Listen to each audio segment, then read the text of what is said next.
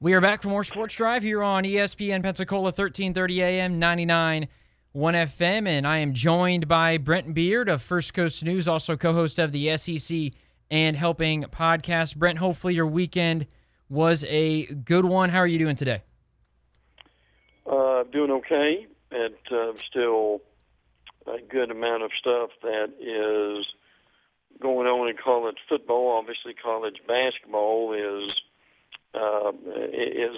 kind of slowly taking over at this point, but it is still plenty going on, which is great. Yeah, most certainly so.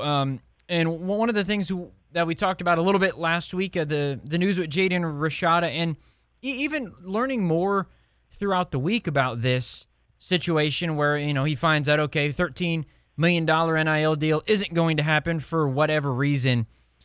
To me, it seems like he didn't really like Florida that much. And I don't know if that's just wrong of me to assume that, but when you're looking at these prospects and all the different things, of course, that you have to pitch to them, it's not only now the NIL deals, but also the program as you normally would, the university, the campus, the depth chart, the environment, and all those other things.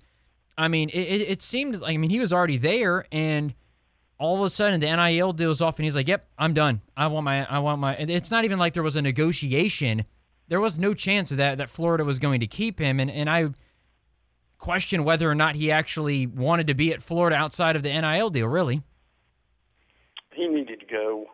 It's like I told the Clay County Gator Club last week, if the kid doesn't want to be there, you don't need him. Yeah. I still am not sure that those numbers with the $13 million are correct. Look, there's no there is no senior quarterback worth that kind of money. That's more money than Patrick Mahomes makes in a year, probably. And I know that's broken down over 4 years, but still, and the NFL guys get their money obviously with a signing bonus, but no, there's just no way you can pay a guy that. But and again, Drew, we just don't know what happened. Did Florida change their mind, or did Rashada and his family change their mind? So that's really what we just don't know at this point. Now, Florida, to their credit, did a little bit better as far as NIL. Well, when I say NIL, I meant as far as the transfer portal is concerned, which they needed to, but they got even today a transfer from Tulane, and that's a good club now. What they have done, Cameron Carroll ran for 1,600 yards in 5 seasons, and that's not a lot in 5 seasons. But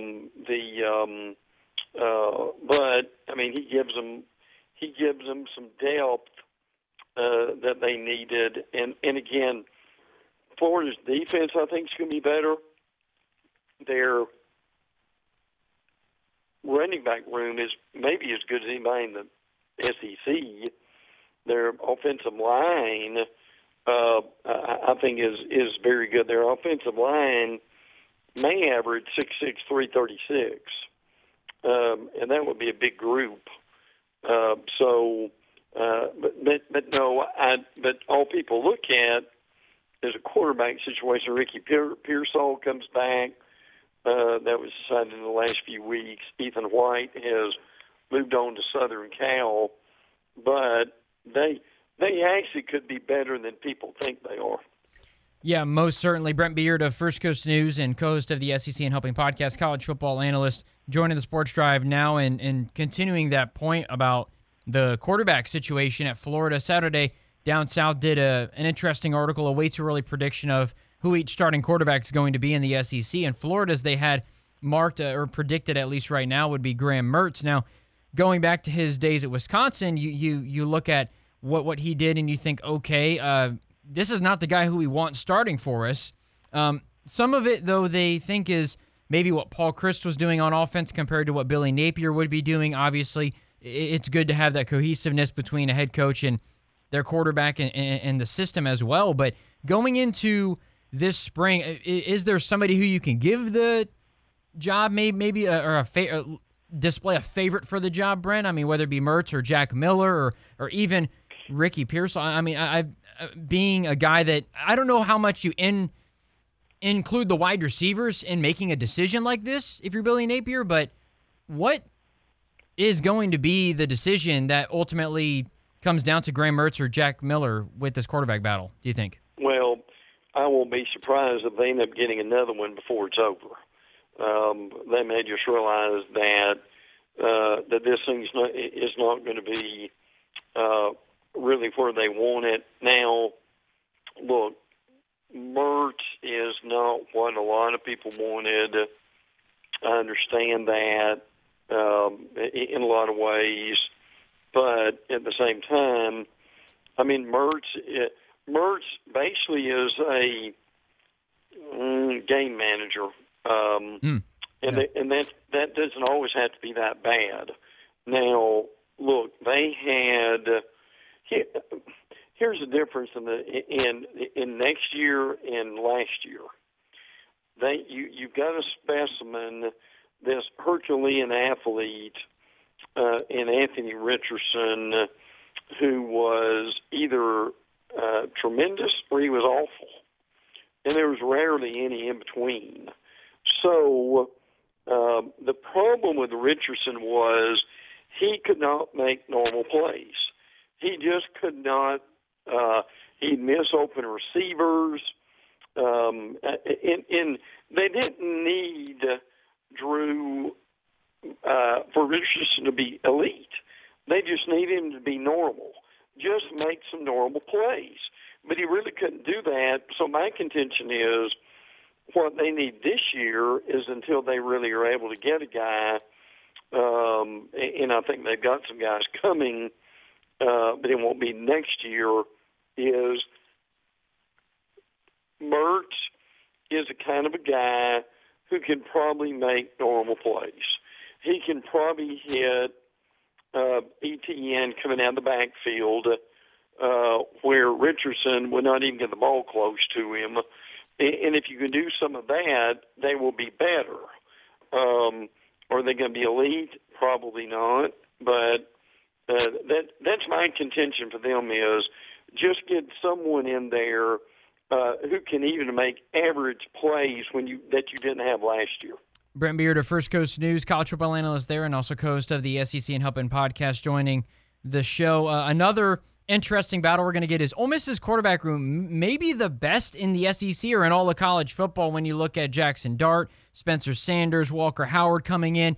Saturday Down South thinks that Spencer Sanders will be the guy. It's interesting that Sanders, a guy that has been very good and very solid at Oklahoma State, would come to a program that's already got that starter who is returning in Jackson Dart. Do you know he's transferring in to play, you would assume, obviously, and he would be the favorite in this, but do you think that Jackson Dart or even Walker Howard may have something to say about that with Ole Miss's spring? Well, I'm sure they will. I mean, Sanders, to his credit, has a year of eligibility left.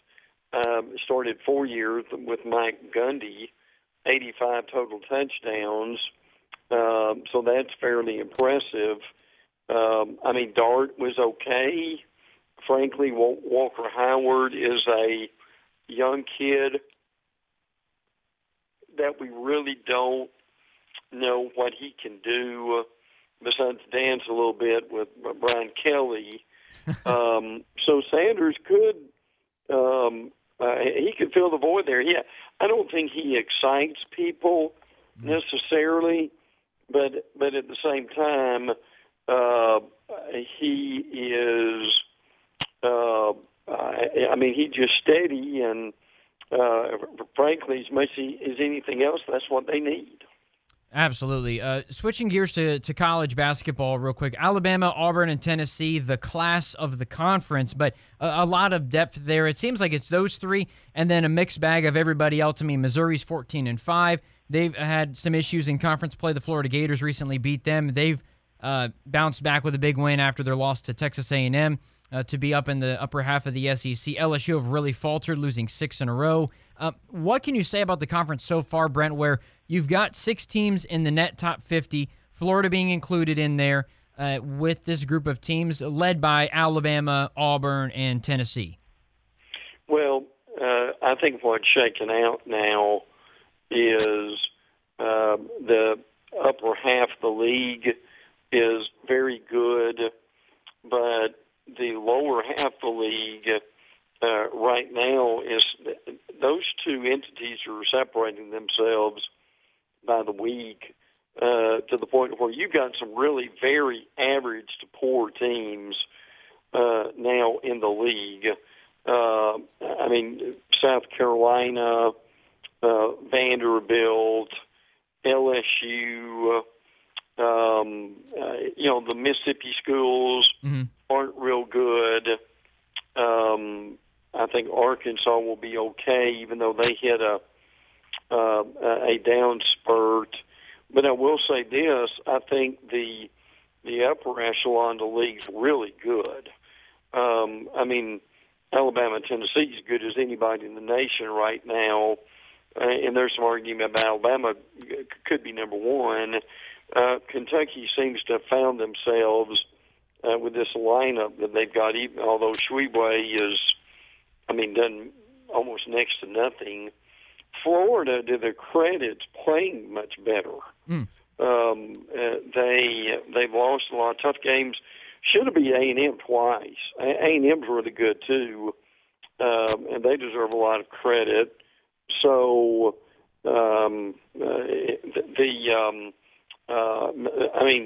that Missouri was Alabama kind of dismantled them, but Brown did not play, and that made a big difference. The kid from North Alabama.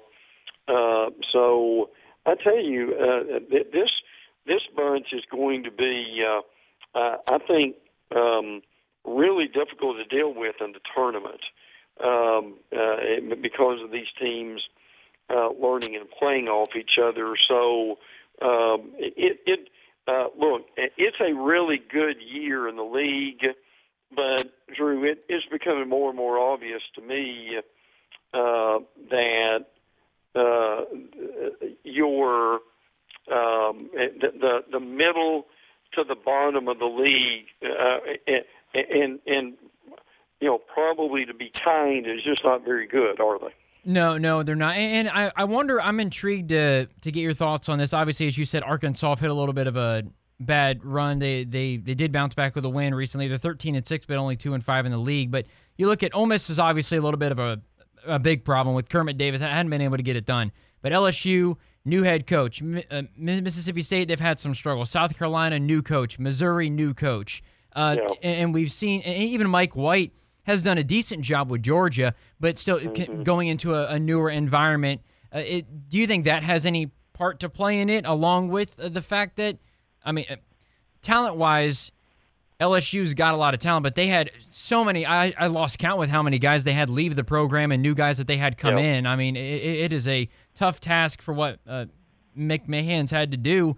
I think that can factor into it, but I think you're 100% right where we're seeing an upper half and a bottom half, and that line is pretty clear. Yeah, it really is. Yeah, there's no doubt about that. For instance, you've got 3 games tomorrow night. Missouri and Ole Miss. Missouri will likely win that game. LSU to Arkansas. Arkansas is a better team. Kentucky, Manny, and Kentucky's a better team. So it's going to help Florida. They got South Carolina Wednesday night in that game. Now, then they've got the Big 12 Challenge this weekend, which will be interesting too. Look, Georgia's better right now, but anything would be better than what they had. Right. But I still say Mike White is probably going to be Mike White, in that they will end up in a situation where they'll maybe skate in under the bar in their to get in the tournament. They'll be probably one and done, but for now, that will be improvement compared to where they've been. So White will White's going to do a good job, but I mean the reality of it is, and they're going to have one or two really good wins, and then they'll blow about 3 or 4 games too.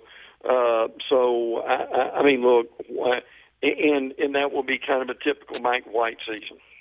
He's Brent Beaird of First Coast News and also co-host of the SEC and Helping podcast. Brent, appreciate the time as always. You have a good one. We'll enjoy these college basketball games this weekend.